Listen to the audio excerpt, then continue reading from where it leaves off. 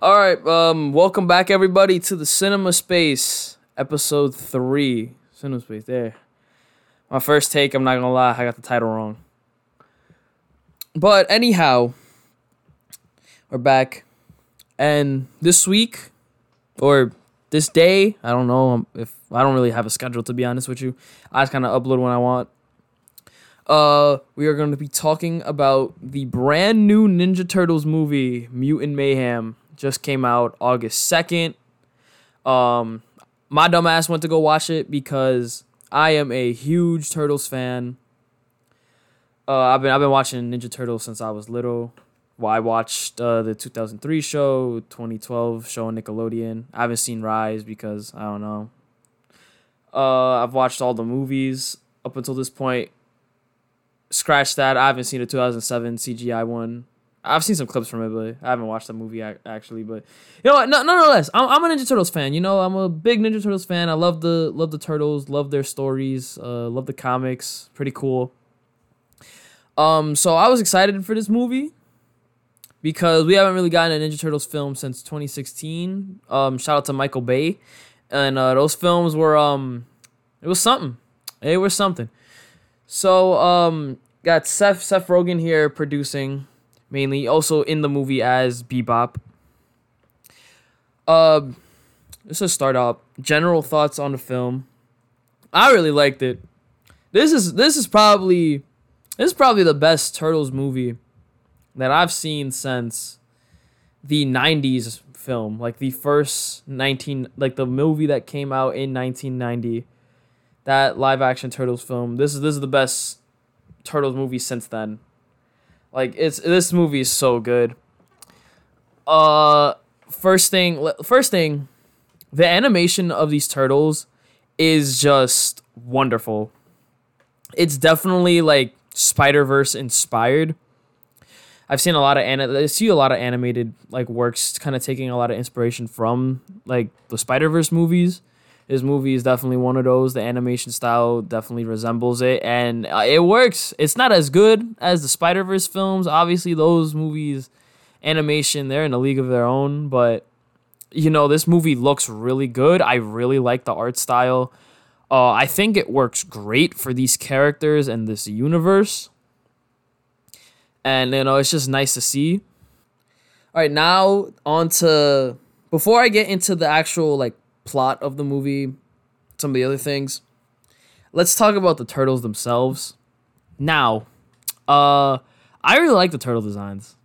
The design of the turtles, there's a lot of inspiration from other versions of them that have existed over the years. You know, these turtles definitely look a lot younger. Like, they definitely give off the teenage vibe. And I'll get into that in a little bit. You know, their designs are really nice and, like, solid. You can see, like, there's definitely, like, a big 80s inspiration with these turtles. Especially with how, like, comedic they are.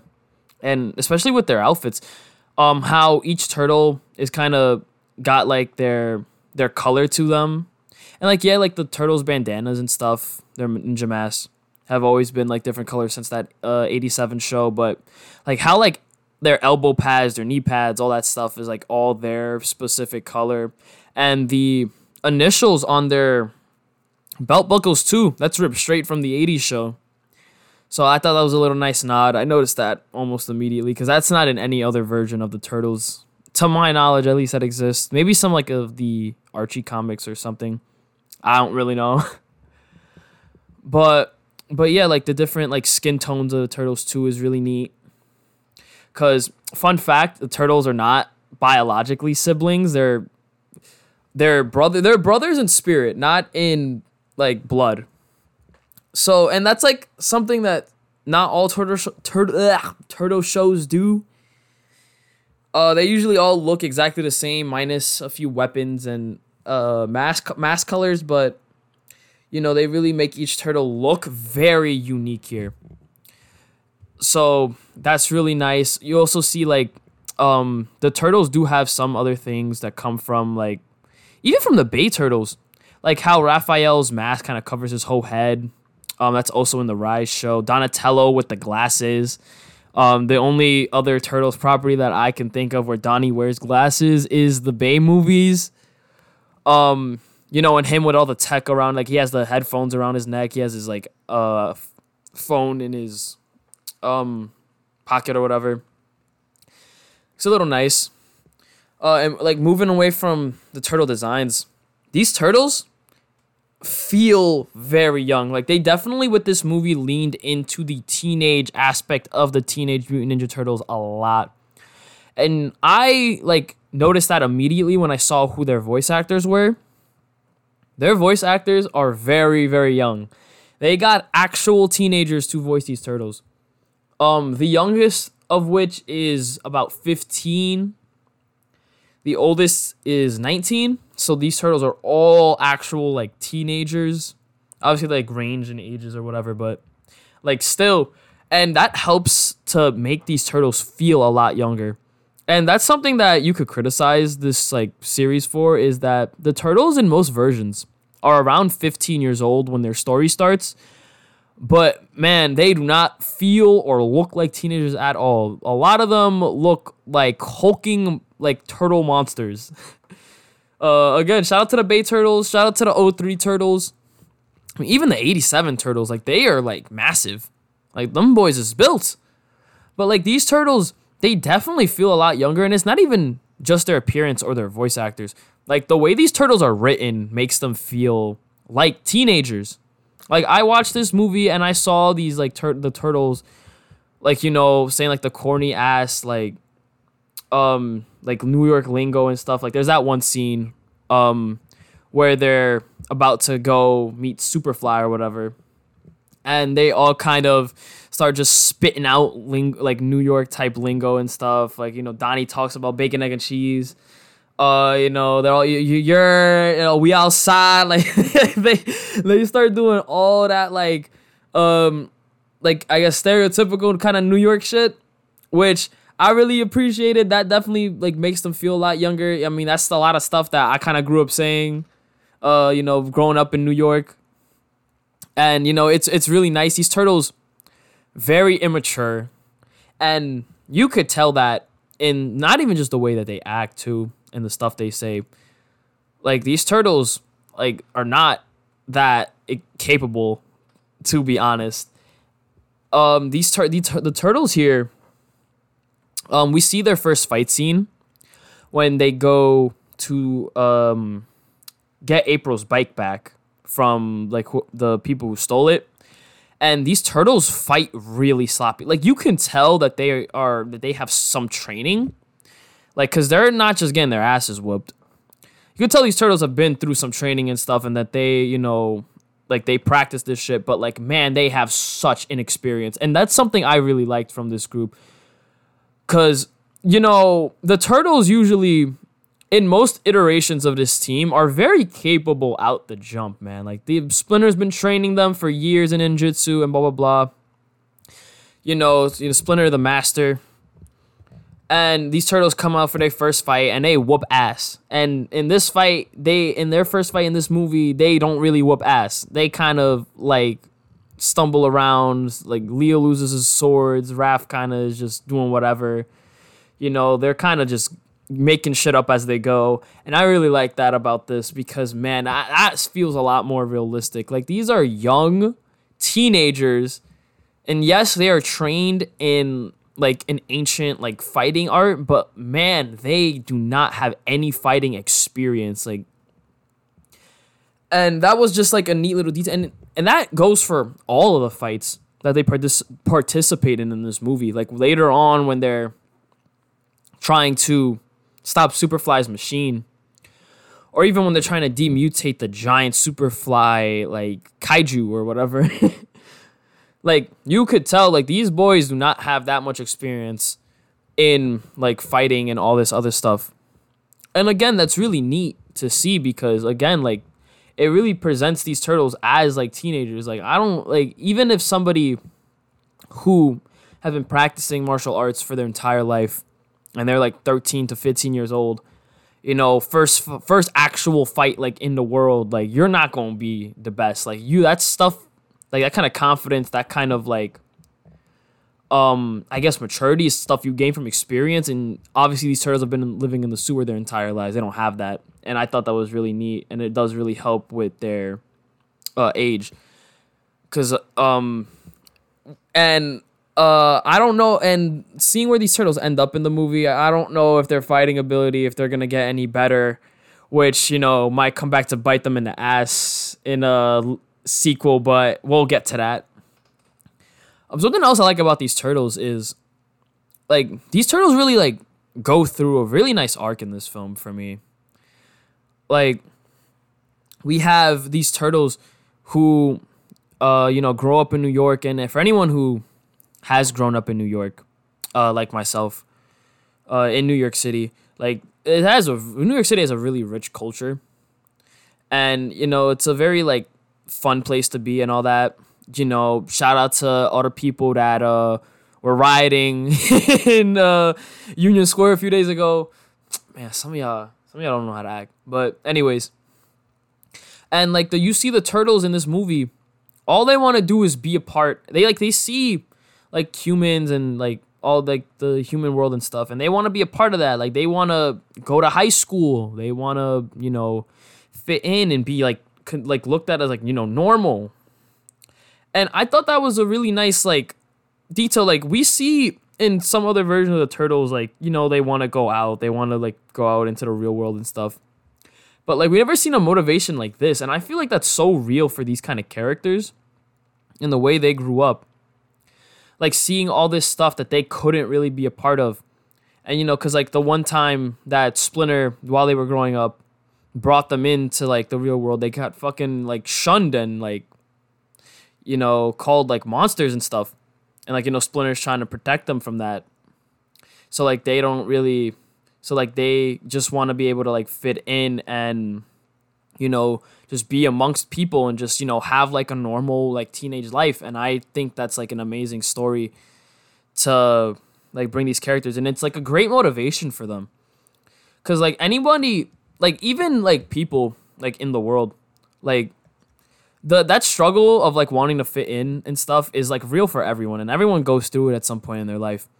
So it like really hits home for like a lot of people, and like even for me, like seeing these guys like just want to like just be a part of like civilization and just like, you know, be considered normal, and like I have people like look at them like they're disgusting mutant animals, which I mean they are, but like shit, they probably don't smell too good living in them fucking sewers, bro. I can tell you that much. You ever smelt a New York City sewer, bro? Bro, oh my God. It's awful. It's awful. It's awful. You ever seen a sewer? If you've ever gone by a sewer entrance and taken a whiff, bro, that shit will kill your nostrils, on God. But, but like, other than that, like, you know, I did really like the storyline we got with the Turtles. And then, like, even later on, like, these guys kind of realize, like, their reason for wanting to stop Superfly and all that is really selfish. And, like, they don't... And, like, they kind of realize that they need to, like, do what's right and, like, stop him. Not so that people will, like them and shit, but because, like, it's the right thing to do. And I think that's a really nice, like, little scene, like, towards the end of the movie in that final battle. You know, and then seeing, like... And then people, like, seeing them, like, actually, like, trying to help and lend a hand, and like stop Superfly, and then like helping them out and like fucking like cheering them on once they actually like do it, you know, is really, really nice thing. And I think that wraps up their story really well. And like most of the turtles in this movie don't really have an arc outside of that. Leonardo does have a pretty nice arc, because Leonardo's usually a character in Ninja Turtles that people kind of don't like a lot because he isn't very interesting. Like all the other turtles have very distinct traits and stuff that you can really use to differentiate them. Like, you know, Raph's like a hothead, blah blah blah. Mikey's like a fun-going, like carefree party guy. Donnie's like an intelligent and all this other stuff. Leonardo, people usually just say, yeah, he's the leader, but there's not a lot of traits people really can say about him outside of that in most other iterations of this character. And the 2012 show does do a good job at showing this like kind of teenage naivety. Is that a word? I don't know. We gonna rock with it. with Leonardo, and how he kind of like wants to be a leader, and he's like inspired by like the cartoons and stuff he watches. And we see that in this movie too. Like Leonardo, like he's like deemed the leader of this team, and like he really wants to, like be a good leader, and like he's like the responsible one. He's not really about like crossing like Splinter's like lines and stuff. And we see like his brothers don't fully like respect him. They definitely like care for him and stuff, but they definitely do like shit on him a lot. Like when they're trying to come up with like last names for themselves, like they kind of make fun of how like Leo's last name would be like Nardo or whatever, and they like clown him for that. And then like we get like when all of them are like goofing off, like basically playing Fruit Ninja in real life. And like they're all kind of just like Donnie, Mikey, and Raph are kind of just doing their thing there together, and they're kind of just excluding Leo with that, and like kind of calling him a rat and shit because he kind of folded when Splinter was asking him why they were so late the night before. And like Leo just kind of wants to. Leo's a character who, like, he definitely like wants to also be accepted and be. Like, like treated well in the world just like his brothers, but like he also like has a very deep respect for rules and all this stuff. And we see a struggle to be a leader. Like he does like the stupid Batman voice, which is something that he also does in a 2012 show, which is like a nice little detail. Not a Batman voice specific, but he does like a lot of corny ass shit in that movie that like makes him seem more like of a leader. And like we see later on in this movie, like Leo's the one who comes to that epiphany of like they need to stop Superfly because it's the right thing to do, and he really becomes a leader in that moment because he like takes his brother, instead of trying to conform his brothers to like how he wants like them to do things or whatever. He like uses their strength and all that to inspire them and to really like help them like reach their goal of stopping Superfly, and that's how they ended up stopping him in the end, which was a really nice little character thing for Leonardo there. Also his little crush on April is very funny to see. Going back to the 2012 show, Donnie's the one who has a crush on her in that show. And again, this is something in this movie that all his other brothers clown him for. Like Leonardo really, he gets the most of it from these guys. Like it's kind of bad, but. Yeah, the Turtles have a really nice arc in this movie. It's really fun to see, and it's really fun to see them, like, really just be teenagers and all that. Like, we see them when Superfly is offering to, it, like, tells them his plan for how they can be, like, accepted and stuff is basically just kill all humans and mutants take over this shit. How all of them are really, like, hesitant and don't want to do it, but they're too scared of him, and then they have to come up with some plan to get the device he needs away from him and stuff. Yeah, like the Turtles in this movie are just great. Their bond is great. How they act is great. Like these guys are, you really do again get the sense that they are teenagers, and like their story is just really nice to see. And even Splinter in this movie goes through a nice little arc in this film, because Splinter is very much a very overprotective parent, for good reason. He gave the human world a chance, and they just shit all over him, and he like does what he does in order to protect his sons. Like he taught them ninjutsu and stuff. He learned ninjutsu and taught them ninjutsu in order to protect them. He doesn't like when they are out so long or interact with humans because he's scared of what they'll do to them. And again, this is it's not a thing that just comes out of nowhere. Like we see Splinter's backstory, and I'll talk about the origin story changes later because there's a very important plot point that involves their origin that I need to discuss at a later point. It will make sense. It will make sense. Don't worry. Just let me cook. But yeah, Splinter in this movie, we see him even before his mutation when he's just a normal ass rat just going about the world. All the other rats kind of aren't fucking with him.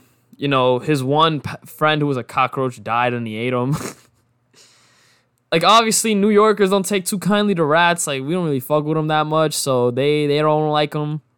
Like, Splinter's just trying to be out here and survive. Like, and the turtles, you know, when he found them covered in the mutagen, they were the first like things to like ever like show him any kindness. So he like took it upon himself to take care of the turtles, and you know, he raised them as like his kids and all that, and he like does everything he can to protect them. And like we get to see like Splinter's like hatred of humans for that reason, like how they are like not going to accept his sons or him, and like how like he's like lonely without them. Like we see like, and that's like a thing about Splinter, like he's a mutant rat. Like his sons, honestly, before the turtles meet like April and Casey, who isn't in this movie, but I digress. You know, before they meet their like other like humans and stuff, the other side characters, Splinter, like the turtles that's all he has. That's the only family he has. And we saw like Splinter's like the loneliness that he faced and the struggles he faced like before his mutation, before he found the turtles and all that. It's honestly like kind of upsetting. And like we see Splinter in this movie like see his sons really want to be a part of that human world. And he like, you know, there's that like little corny like scene where he tries to like bring them. He brings like the cutouts of like famous celebrities and stuff. And like he brings them a shit ton of pizza and lights and all this. And he's like trying to like cheer his sons up and like spend time with them. And they just kind of brush him off because they're trying to do their thing and stop Superfly unbeknownst to him.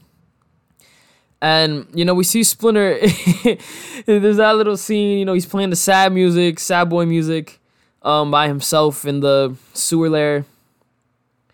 You know, it's upsetting, you know, we see, and like, that's the reason why Splinter, like, acts the way he does towards them, because he doesn't want to lose his sons. They're all he has.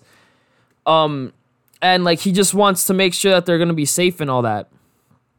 And then we get to see Splinter, like, through Superfly, like, see how he, and his way of thinking about the world is, like, kind of wrong. That, like, even though Splinter might not, like, really like humans too much, that, you know, if the turtles like human stuff, and if they're happy and want to be a part of that kind of world, that he's going to do what he can to make them a part of that world.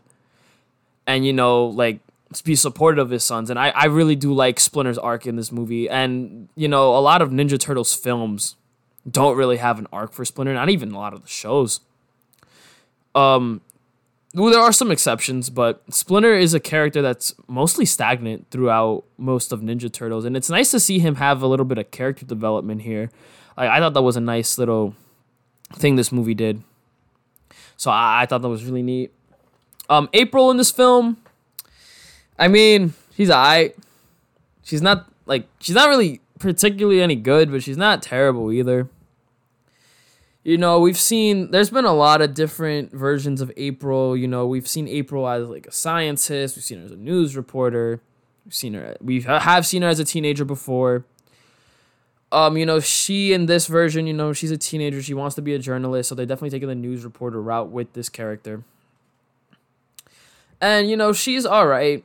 Like, she kind of helps the Turtles with their quest to take down Superfly. Like, she does her role well. Like, I don't really have much to say about her. She's kind of just, she's there. I don't like her. I don't hate her. But, you know. I do, however, like some of the other side characters in this film. All of the mutants are pretty freaking cool. I'm not gonna lie. They're fucking awesome. Like, Superfly, okay, just to get this out the way, the voice cast in this movie is stacked as fuck. When I looked at the cast list for this film, it is insane. We got Jackie Chan as Splinter, Seth Rogen, John Cena, Ice Cube, Post Malone's in this, Paul Rudd, Giancarlo Espinosa as Baxter Stockman. I'll get to that. You know, like, we have some really, really good, like, actors in this movie. Like, and they do a great job with these characters. I think the mutants in this film are so much fun. You know, Ice Cube as Superfly is so fucking awesome. This dude is amazing. And his origin, like, you can kind of understand, because he kind of goes through the same kind of thing as Splinter does. And I think that's a really great contrast. We get to see like the two ways that like the like characters raised in this like, kind of atmosphere go. Because we see at the beginning of the movie, Baxter Stockman, voiced by Giancarlo Espinosa, great actor, he's the one who creates the mutagen for TCRI. Again, I'll get to the origin story stuff later. His main, like, I guess, pet, whatever you could say, is Superfly. And, like, you know, we see the other mutants in, like, little test tubes that are spread throughout his lab. We see him finish the canister of ooze that would eventually mutate the turtles. And then he gets raided by TCRI, you know, to try to steal his stuff. Superfly gets out of there. He takes all the other mutants that are in the little capsules and like raises them. Helps raise them, and they like a family and all that. And like they try to be a part of normal life too, and also same thing happens. They get like shit on. And you know, it's a really nice contrast to see Superfly with Splinter.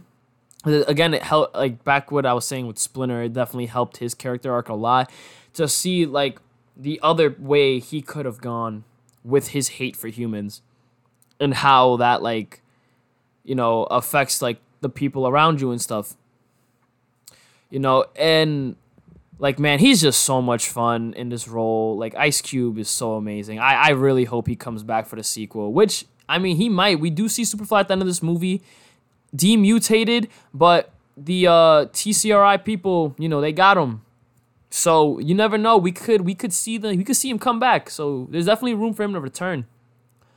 I will say an interesting thing with Superfly. So when I heard that Superfly would be the villain for this movie, I was a little confused. Because I was thinking at first that the villain was just going to be Baxter Stockman. Because if anyone who knows Ninja Turtles, in a few different versions of the Turtles, mainly the 87 cartoon and the 2012 cartoon, Baxter Stockman is mutated into a fly by the Shredder. So I thought that Baxter Stockman was probably going to be the main like bad guy of this movie. And I feel like that's the way that they were intending at first. Like, you can even see like in Superfly's design, like he kind of has the same hair as Baxter and all that, which, and interesting that they did with them. I don't even know if Baxter Stockman really lived or died after that raid at the beginning of the film. I want to assume that he didn't die because Baxter Stockman is a very interesting character in his own right, and I hope that they would bring him back for some stuff. But I mean, if we don't, then we only got Giancarlo for one scene. That's kind of rough. But, you know, even still with that, man, I just can't get over how good this cast list is. Jesus Christ. Why is this cast so stacked? Oh my God. Anyways, so, like, the other side characters are really great. Like, Mondo Gecko is great. Paul Rudd does a great job with him. Leatherhead in this movie, obviously. Like, I can't even remember some of the other mutants' name. Bebop and Rocksteady. Ooh, great in this film, which they are different from their original. So Bebop and Rocksteady first appear in the 87 cartoon. They're in a few other Ninja Turtle properties. But the thing is, they're usually villains, and they are villains at the beginning of this, but they kind of turn into good guys after like the Turtles kind of help the other mutants see reason. And I like that. Like, that's kind of nice. Like, we are so used to seeing those two characters specifically be like antagonists that like it's a nice change of pace to see them be like allies with the Turtles and stuff. And you never know, that could always change. They could do whatever they want with these characters moving forward. You never know. Maybe some mind control, maybe something else like turns them to be villains again, and then we could have some like cool fight scenes with them and stuff like that, like we've seen in other Turtles projects. But you know, that's to be seen later on. Next let's talk about the Okay, so Cynthia, I'm pretty sure is her name, is the TCRI lady or whatever, the executive. I honestly thought she was just a normal ass person until she said her last name, which is Utrom. Anyone who knows Ninja Turtles, we all know who the Utroms are. So for y'all who don't know, Utroms are basically these little brain creatures. Like, they're aliens from another planet. In most versions of the Turtles, they're stranded on Earth, and they create TCRI as a way to try to get back home. So, and the Utroms are the ones responsible for making the mutagen and all this other stuff. Like, they're like the main people with that. And another thing that comes from the Utrom is Krang, who makes his first appearance in the 87 cartoon. And, you know, he's in the 2012 cartoon, he's in the 2016 movie, blah, blah, blah. And Krang is a pretty big antagonist for the Turtles in every version that he shows up in. Usually the Utroms are allies, but Krang isn't. And we see that Cynthia isn't really a great person. She tries to milk them for... you know, that's literally what the machine's called. It's like the Milktron 9000 or some shit. It's such a funny scene. Splinter was like, man, I told y'all they were gonna milk your asses. Anyways. But, like, yeah, so we see Cynthia. The cool thing about Cynthia, though, and why I bring up the Krang thing with the Utrom last name, is because if you look, and I didn't notice this until after the movie, if you look at Cynthia's clothing and the way that she looks, she's wearing a lot of Krang-like colors. Like, she got the same kind of color scape as, like, Krang's, like, robot body from the 87 cartoon. It is insane. So I'm thinking that because the way that Krang and the Utroms work is they move around mostly by exoskeletons that have like a little opening for their brain cells in the chest. I'm thinking that little Cynthia might actually just be a Krang in disguise. You know, there's a lot of things that you could do with that. There's a lot of world building potential to be able to do with that. You know, we have the Krangs. You can introduce Dimension X, or maybe she is an Utrom and she just goes by Krang. And she has there's like a Krang Utrom planet, whatever. Like, there's a lot of stuff that you can do with that involving the Turtle universe and all. So I really thought that was a nice little detail. Shout out to her. But yeah, so I think that's all I want to say about most of the stuff in this movie. Let's get to the ending. So the Turtles, after defeating Superfly, are accepted by society. Everyone's cool with them, whatever. They start going to school. We see them at prom, whatever. We see them doing all this stuff like Raps wrestling. Donnie's with like the anime people. Leo's doing his stuff with April, researching more about TCRI in general. And then we see like Cynthia kind of watching them in the post-credit scene of the movie. Yes, this movie does have a post-credit scene. She's kind of watching them, realizing that being able to finding them isn't going to be a problem, but getting them is going to be the hard part here. Because, so basically, Cynthia in this movie wants the Turtles for one reason. And it's for the mutagen in their bloods. Bloods? God damn. Yo, crib shit. But she wants the Turtles so that she can milk them for the mutagen that's in their bloodstream. Because Baxter Stockman created the mutagen. We see him perfecting at the start of the movie. And all that shit got destroyed, and she doesn't have any other access to his research or anything concerning the mutagen. So she wants a way to be able to get it so she can make super soldiers and shit out of the mutagen and stuff that she explains to the Turtles before she milks them. And yeah, that's if that plot sounds familiar to you, it's the same shit from the 2014 movie. The villains are trying to get want the Turtles so they can milk them for their blood, because their blood is their only access to mutagen because someone destroys all their research. So whatever. It kind of makes sense in the story, considering. But, like, that's what she wants them for. And she doesn't really know where any of the other mutants are. The Turtles are kind of just out in the open, so, they're the easiest kind of target, especially because they're kids. And so we see her little lackey in the background says that they do have one option. And she goes, yeah, bring me the shredder.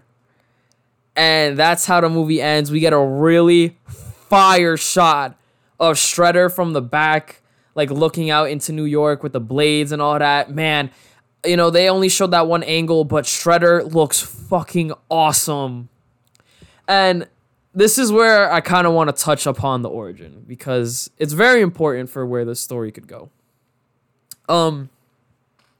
So in this movie, the Turtles' origin story goes like this. Baxter Stockman makes the mutagen for TCRI. Like, he creates the mutagen, and when his lab is raided, the vial of mutagen gets thrown beneath, into the sewers, and it lands and spills on 4 baby turtles. Splinter finds them and, kind of takes care of them and stuff, also getting mutated in the process. Wakes up the next day, finds out that he's been mutated, he's growing bigger, they're all growing bigger, more intelligent. And then, Splinter goes out to the real world after the turtles express their interests. They get shunned by society, all that. And then Splinter decides he needs to figure out a way to protect the turtles and for them to protect themselves from people and, all that in the world that, hates them. So Splinter decides to learn ninjutsu on YouTube from a series of videos, teaches himself, masters that shit, and then teaches the turtles how to be like ninjas. And then that's how they become the Ninja Turtles and all that. So here's the thing. So there's a lot of similarities with this and the 2014 movie, because the 2014 movie, Splinter also learns ninjutsu, not from YouTube, but from a book. It's whatever. Now, this has implications for the Shredder, because the Turtles' origin story... So, okay, just let's clarify some things. The Turtles' origin story it gets told in every single iteration of the Turtles. And it's for a reason. Because the Turtles' origin is not consistent. The whole, they get mutated by some ooze... they grow up, Splinter raises them and teaches them ninjutsu. That part is always the same. The circumstances surrounding Splinter's origin and the origin of their mutation is different in every single version. There is no 2 versions of the Turtles' origin story that is the exact same. So it's not like Spider-Man or Batman where you can just forget about telling or showing the origin story because we kind of already know what it is. It's usually the same. This origin story is different every single time, and it's very important because the Turtles' origin and especially Splinter's origin directly affects the Turtles and Splinter's relationship to the Shredder. Now, I feel like to properly explain this, we're gonna have to explain the Turtles' original origin story. For simplicity's sake, we're gonna use the original Mirage comics. Again, every version is slightly different, and I'll explain that after I tell. So basically, the original Mirage Turtles, their origin goes like this. So we start off with, in Japan, the man named Hamato Yoshi, who is a member of the Foot Clan in Japan, a group of elite ninjas type shit. And within the Foot Clan, he has a rival that, named the Roko Nage. And they compete for everything. They compete in all aspects. Specifically, and more importantly to the story, for the love of a woman named Tang Shin. And Shin only loves Yoshi. So when Nage goes up to her to try to win her over or whatever, and she rejects his ass, because you little ugly ass motherfucker, he kind of says, you know what, if I can't have her, no one can, and starts beating her. And Yoshi walks in on this. When Yoshi sees this, he, in a fit of rage, kills Nage. And killing a member of your own clan is a big no-no. So Yoshi is left with 2 choices. He either has to kill himself in what is called seppuku, which is ritual suicide, to restore his honor, or he can flee with Shin from the country, and that's what he chooses to do. He goes, he takes Shin and his pet rat, who is Splinter. Splinter is Yoshi's pet rat, to America. He takes him to New York. Now, in Japan, Nage's younger brother, Oroku Saki, important name, is furious obviously he's upset and furious at the death of his brother. So he trains for his whole life. He joins the Foot. He rises through the ranks. He's like surpassing a lot of his masters. And by the age of 18, he has displayed such great warriorship and like leadership and stuff that he's chosen to lead the New York branch of the newly established New York branch of the Foot. So Sake goes to New York and over a little bit of time builds the New York Foot Clan into a force to be reckoned with, and starts going by the identity of the Shredder. Then he goes to Yoshi, finds where Yoshi lives, goes to his apartment while he's out, kills Tang Shin, and when Yoshi gets home, surprises him, reveals who he is, and kills Yoshi in revenge for his brother, while knocking Splinter out of his cage, leaving Splinter homeless. Then Splinter, after a little bit, witnesses an accident involving a truck from TCRI, which almost hits an old man, swerves, knocks a canister of mutagen out, hits a glass with 4 baby turtles into a sewer, and the turtles are then covered in the mutagen. Splinter goes, rescues them.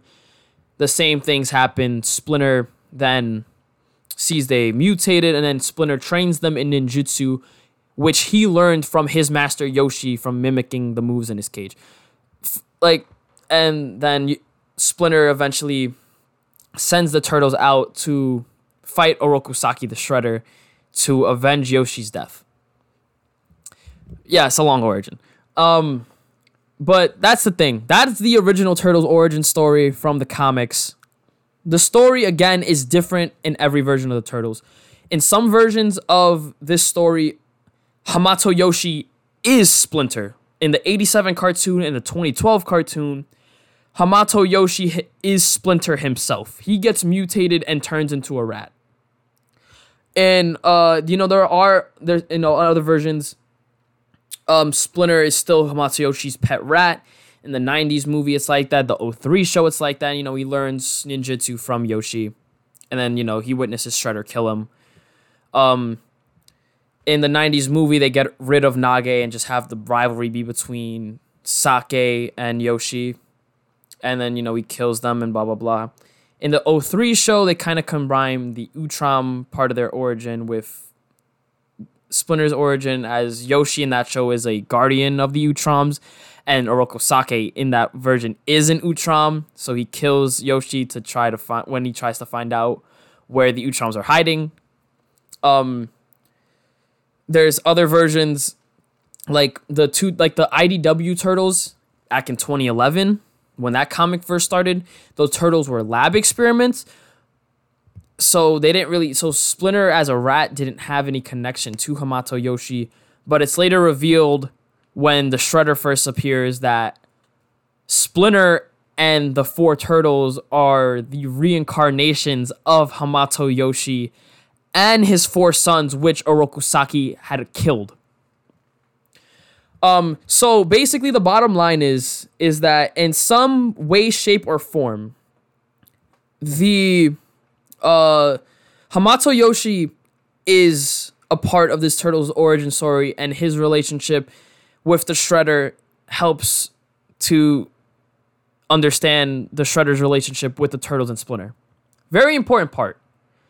I'm not going to really get into the mutation part of their origin in each version because it's really not significant to this.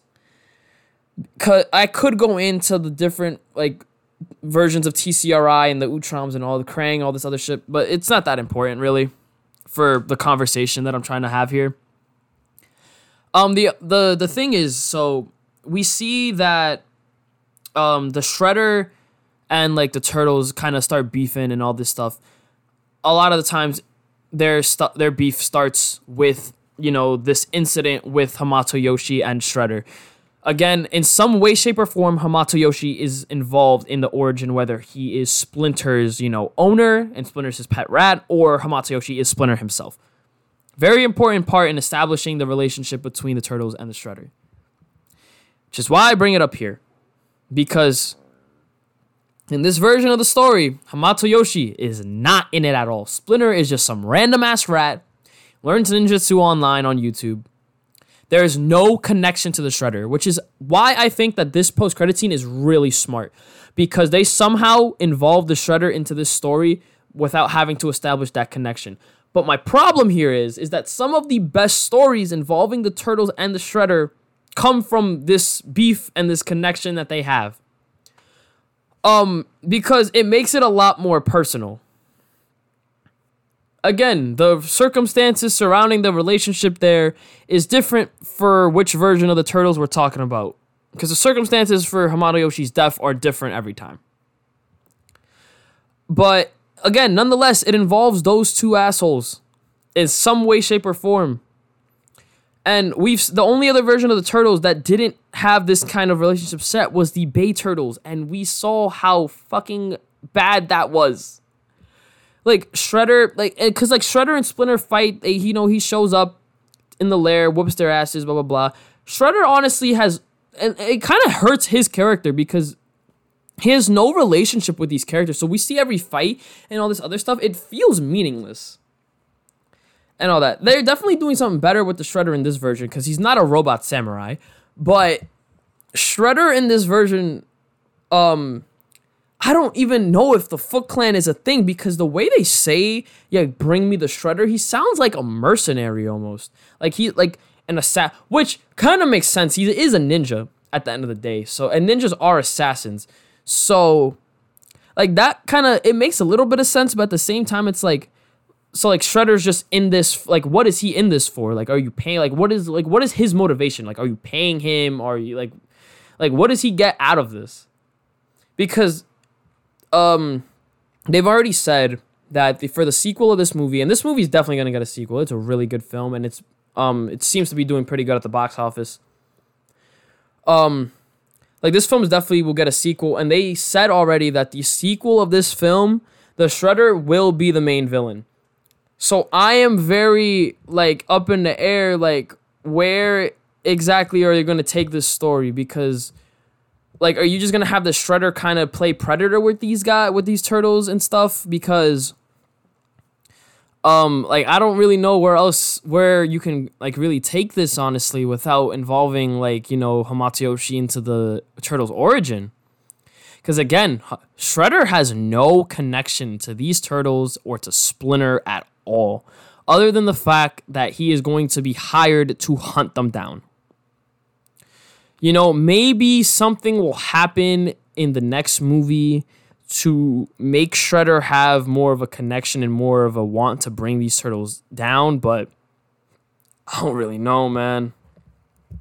Because, from the turtles' beef with the Shredder, you get stories like Shredder Strikes Back and Return to New York. Really great, iconic stories in the Turtles universe that only can come from this connection they have. It's I'm very confused, but also excited to see where they go. Because also, I have my concerns with the Shredder in this because, the tone of this movie, everyone's obviously not as serious, while the Shredder is a very serious character. And that's how he's presented. So I'm very much hoping that with the Shredder, what I hope for the Shredder in this sequel is let the Turtles be the Turtles. Let them be themselves and stuff. Let Shredder be menacing. Let him be serious. Let him be cold and calculating and whoop absolute ass. Because if you really think about it, what I said about these turtles earlier, how they're not experienced fighters, this is where it's going to come back to bite them in the ass, because Shredder is a master ninja. Again, he is one of the Foot Clan's, if not the Foot Clan's best warrior. He is a dangerous individual. The turtles struggle fighting him in a lot of different versions. the Mirage comic is not as serious. You know, Shredder, he kind of gets folded very easily. But, you know, these turtles struggle to fight him a lot of the time, especially in that first fight with them. And I'm looking at these turtles and I'm like, no cap, you know, maybe they're doing this angle of he's going to have to capture them for this lady or whatever. Because, let's be honest, I feel like one fight if the first fight that the turtles get into with this version of the Shredder, you know, I feel like they're gonna die. Like, let's be real. They have no chance. The way, like, yes, these turtles, you know, they're fight. They can fight a bit and stuff. Like, and they have the experience from this movie, but they are not as capable as some of the other versions of the turtle have been. Like, we see, like, even in the 2012 Ninja Turtle show, which is the only other version that really aged the turtles down like this. The turtles definitely, they don't feel as much as teenagers in that show as they do in this movie, but still, even in that show, like, the turtles, like, when they go out and they first start fighting and all that, they are still very capable, like, combatants. The turtles in this movie are not. Like, they are very sloppy fighters. And the reason why they get the upper hand and are able to win the fights in this movie is because, like, the goons that they fight in this film are not trained fighters. So, like, obviously they're going to look a lot better fighting against people that don't know what the fuck they're doing. So when you throw them this fucking, like, trained master, like, assassin that, like, knows his shit against 4, like, teenagers, I don't think it's gonna end too well for him. I'm not gonna lie. They're kind of fucked. Because, especially the way this movie ends, it doesn't look like Splinter is teaching them anymore, like ninjutsu. He might still be teaching them some stuff. It doesn't really look like they're really practicing ninjutsu that much. Man, I'm honestly kind of scared for these boys, bro. They're gonna get their fucking asses whooped. Like, realistically speaking, someone's gonna die. Someone should die. Honestly, like, I think that's what they're gonna have it be, that Cynthia tells Shredder, I want these turtles alive so I can take their blood. Because if not, then Shredder's gonna kill him. He's gonna kill him. Like, honestly, like, this version of the Shredder looks menacing as fuck. Like, the turtles are screwed. So, man, like, again, like, I want to know exactly how, because they're fighting an uphill battle. I don't know how in the hell they're going to expect to beat this version of the Shredder. But again, that is also, I'm also basing this off of what I expect this version of the Shredder to be. So, I don't know. Maybe Shredder is not as good as I'm praising him to be. But honestly, I think for this story and for this world, like, we kind of have to do the Shredder this way, or else it's not going to work. I don't want a goofy Shredder. I don't want like an 87 Shredder, even though for that version it works and it's great. I mean, R.I.P. Uncle Phil. But, you know, I feel like for this story, we need a Shredder that's more serious. He's being portrayed in his one and only appearance as a more serious, like, adversary. I don't want him to fucking crack jokes and shit. He can say, like, the Dino Turtle soup line and all that. Like, I don't care, but, you know, I want this guy to be a badass. And if he is going to be a badass like he was shown to be in that post-credit scene, man, I'm scared for these motherfuckers. I don't know how the hell they're supposed to fight him. I don't know how the hell they're supposed to survive a fight with him. Man, it's going to be interesting to see. There's a lot of different storylines with the Shredders, a lot of different things that they can use to take with this. I honestly think that taking a more of like a Shredder Strikes Back approach to this would be better. Like, maybe, like, the turtles are just, like, you know, maybe some of them are in the lair and, like, whatever. Or maybe they're just chilling at April's place and, like, one of them goes out. It's usually Leonardo, so I'll just use him as an example. Like, Leonardo goes out and he's just kind of, I don't know, maybe he's just buying some chips or some shit. He's out, this nigga goes to buy his bacon, egg, and cheese, you know. And he's walking back to April's place and he gets jumped by some foot ninja. You know, maybe he's able to beat them because he's a mutant and they're ninja and they're just like normal ninjas. Whatever, you know, maybe he gets ambushed. They're whooping his ass a little bit. There's a lot of them. And then the Shredder pulls up and he's like, yo, who the fuck is this? And the Shredder beats his ass and then throws him through the apartment and they have that whole thing. They have to leave New York. and then maybe Splinter decides to train them a bit more to be able to fight the Shredder and stuff. Something like that would maybe work. I don't know. There's a lot of different ways that they can do this story with him. I know for a fact I'm very excited to see it. But that's just me theorizing. Like, I don't know where they're gonna go with this, and we're probably not gonna see this movie for a few years because the actor and writer strike is still going on. Because the studios are being bastards and not paying the people what they deserve. So we're not gonna see this. There's probably not gonna be any work done on the sequel for a hot minute. But looking at the movie we got, I think this is a really great story. I really liked it overall. Again, I think it's amazing. This is one of the best Ninja Turtle movies we've gotten, like, ever. Like, it is, like, it's top 2, if not, like, number 1 for sure. Like, the only thing that competes with this really is that first 90s movie. But score-wise, out of 10, man, this might sound a little bit high, but I'm gonna give this fucking movie, like, an 8. Like, it's not the greatest movie in the world, but, like, this is a good-ass movie. And that might just be my Ninja Turtles nostalgia, like, inflating the score. But I honestly think this movie is great. And I think that anybody, like, young or old, can enjoy this film a lot. So, yeah, I'm going to give this an 8 out of 10. Like, this is a solid-ass film. But that's about it for me today. Yeah, don't know if I'll put out another episode or whatever this week. I don't know. I've been wanting to rewatch The Dark Knight, so I don't know. Maybe I'll do that, but until next time, peace.